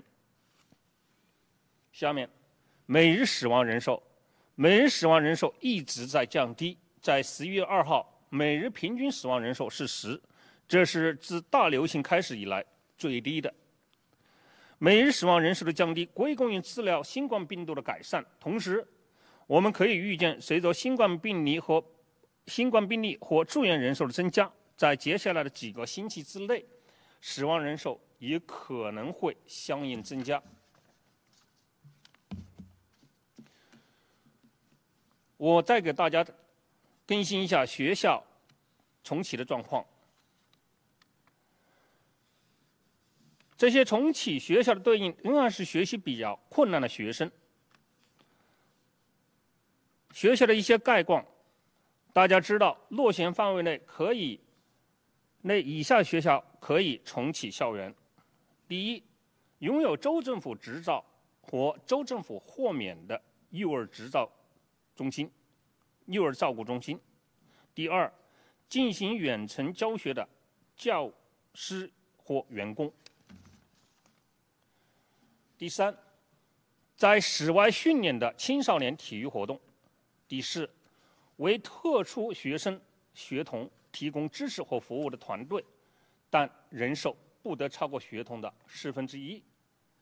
另外，幼儿园到2年级可以申请教师授课的豁免，每星期可以批准不超过50所学校的申请，而审核着重于学校中享受免费午餐的学生数量的。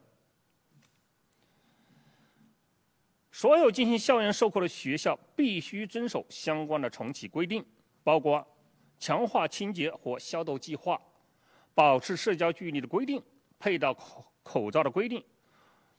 公共卫生局对所有已进行校园授课的学校进行了抽样调查，结果令人满意，其中超过一半为54%完全遵守，84%良好遵守，总计有92%的合格率。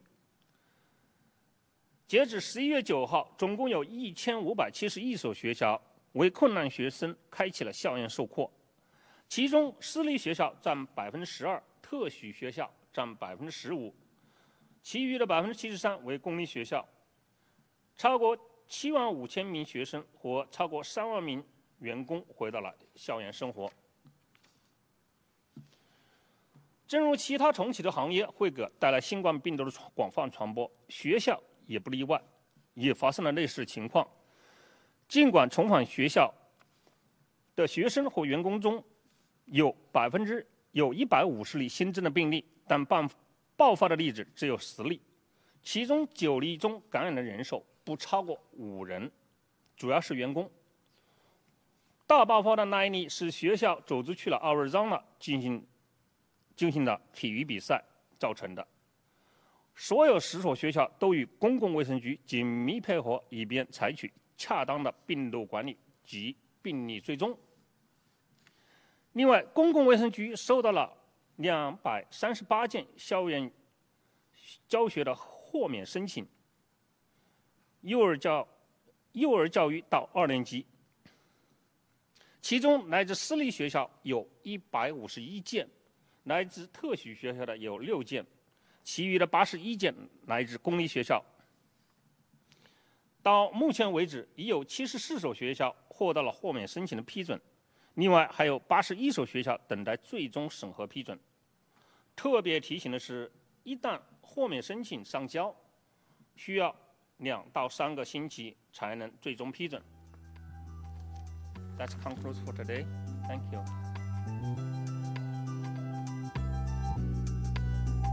This episode of LA Public Health was produced by the Los Angeles County Department of Public Health.